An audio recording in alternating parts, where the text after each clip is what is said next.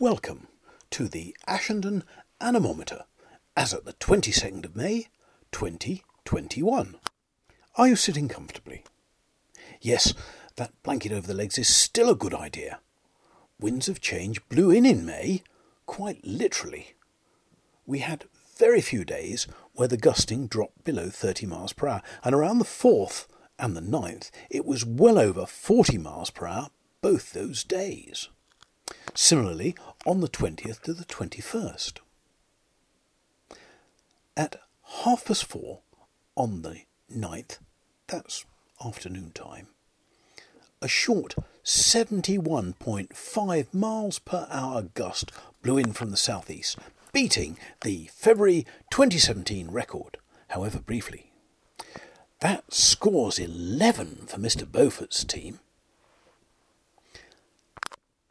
However, thankfully, just as the AA's headquarters underwent a major refurbishment of its external weatherboarding, both gusting and rain were mercifully at a minima. The digital anemometer and the old faithful mechanical cups were taken down and offline for 4 days. Roofers wielded a plethora of light 3-metre long cladding strips, reporting no difficulties or of any sailing off across the fields. That's the cladding strips, not builders. Capricious lulls in weather for which we are all very grateful. The rain gauge has been back in harness, recouping from its slackening last month, recording 102.6 millimetres or 0.0204009 rods. Did you get that? I'll just repeat it. 0.0204009 rods. You see, all you die-hard Remainers, we really do know how to measure in the UK. Or, if the wee terrier has her way, dis-UK. Just have a guess at Scotland's main source of income after taxing oil, which is gradually being blacklisted. Oh, well done you! Yes, your favourite tipple, whisky. Long may they float on that. I digress. Let's get back to business. Air quality has dropped up a point or two. That's a bit of a tautology, isn't it? Over the past few days, and at an AQI of 47, that's the AQI has gone up, which means the air quality is going down. It's still moderate here in both Ashendon and Aylesbury. Compare that with the 3 figures AQI in Beijing and Delhi. Quality there is a real misnomer. Perhaps carcinogenicity. Carcinogenicity? Yes, that's better. Oh, it's not really. Roughly 100 people a day die of air pollution-related causes in the UK. Scale this up for those aforementioned 2 capitals and it should give you an interesting comparison with our daily virus statistics. As for Hector, he's been out rabbiting most days. The weather doesn't seem to put him off his hunting. He comes back often very damp and completely exhausted. Leaves what remains of his latest rabbit kill. He does actually eat them, by the way. Leaves them on the mat for the kites and magpies, and heads for his favourite perch. The record gust coincided with his record catch of 4 leverets. During the sustained gusting, he was proudly bringing back 3 a day. On the arrival of 4 roofers on his territory, that had him sloping off and remaining doggo in the bushes. Or do I mean catto? You choose. I suspect this is due to limits as just to how many alpha cats he's prepared to share his catch with. Anyway, wind abated greatly during his head-hunting hiatus. The Fitzroy Stormglass got a wipe down and a close inspection by a troop of obviously meteorologically inclined ants. Sorry, it got a wipe down after a close inspection by a troop of obviously meteorologically inclined ants. You can't expect the ants to go wiping it down, however meteorologically inclined they are. Anyway, it is looking a bit dull and flumpy. Not sure if it's following the climate or the cat or both. Look, let's sum up this month.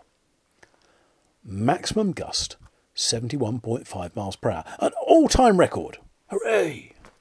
Both at Telltales, record gust too brief to register damage. A technical 11, downgraded to a realistic 5. Room for improvement. The rain gauge, 102.6 millimetres. Rods of rain return. I knew I'd like that. AQI, 47. Again, Ashendon Air excels. Or is that Ashendon Air is exhaled? Well, both actually. Stormglass, flumpy flocculence. Unusual antics. Oh, I'll groan on your behalf. Groan. Okay. Enough? Good. Hectorisation, 8. Headhunting continues apace.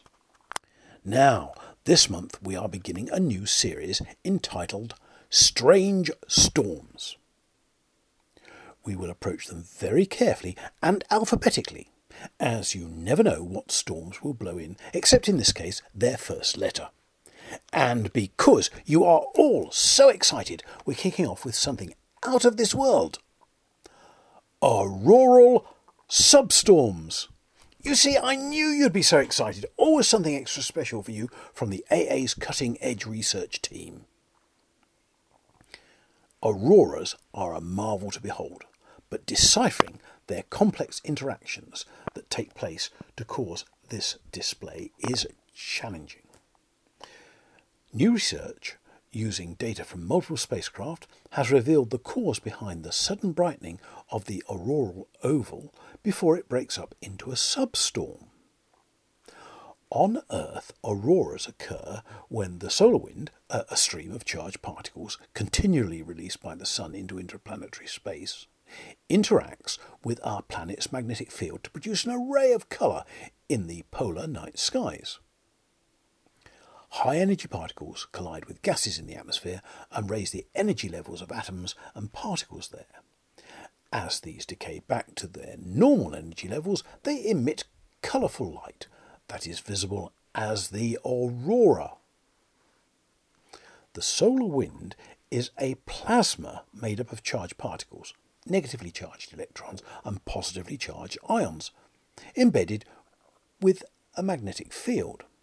When the solar wind reaches Earth and is met by the planet's magnetosphere, which is the protective magnetic field that envelops our planet and stretches out into space, the wind compresses said magnetosphere on the Earth's sun-facing side and creates a magnetopause causing most particles to flow around the planet and drag the magnetosphere out into a long tail on the night side.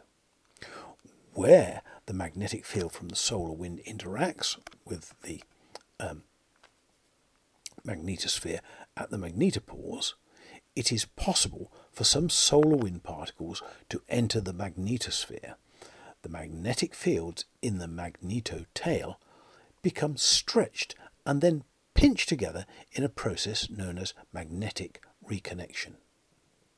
This releases energy and accelerates charged particles back towards the Earth to create what scientists refer to as the auroral substorm. Are you following that? Good. Observing Earth from space, the aurora appears as an oval around the poles, which is visible to an observer on the ground as a quiescent glow. Have you ever seen one? Quite beautiful. A substorm is the phenomena by which the dormant aurora springs to life through sudden brightening and increased movement. Just before the oval breaks up into a substorm, an auroral streamer, a small arc, moves towards the equator and localized brightening occurs at the inner edge of the oval. The latest research shows this localized brightening, which has been something of a mystery since the 60s, is effectively due to a short circuit in the plasma flow. Shocking, isn't it? Well, so now you know. That's all from me, Richard Phillips. generally 158 metres above sea level, except during facier boarding work, when I was definitely above 160 metres, reaffixing the sensors. Now, definitely looking forward to getting down and downing that, getting down to and downing that indoor shandy at the 100. Gosh, I need it. Right. See you again soon. Bye for now.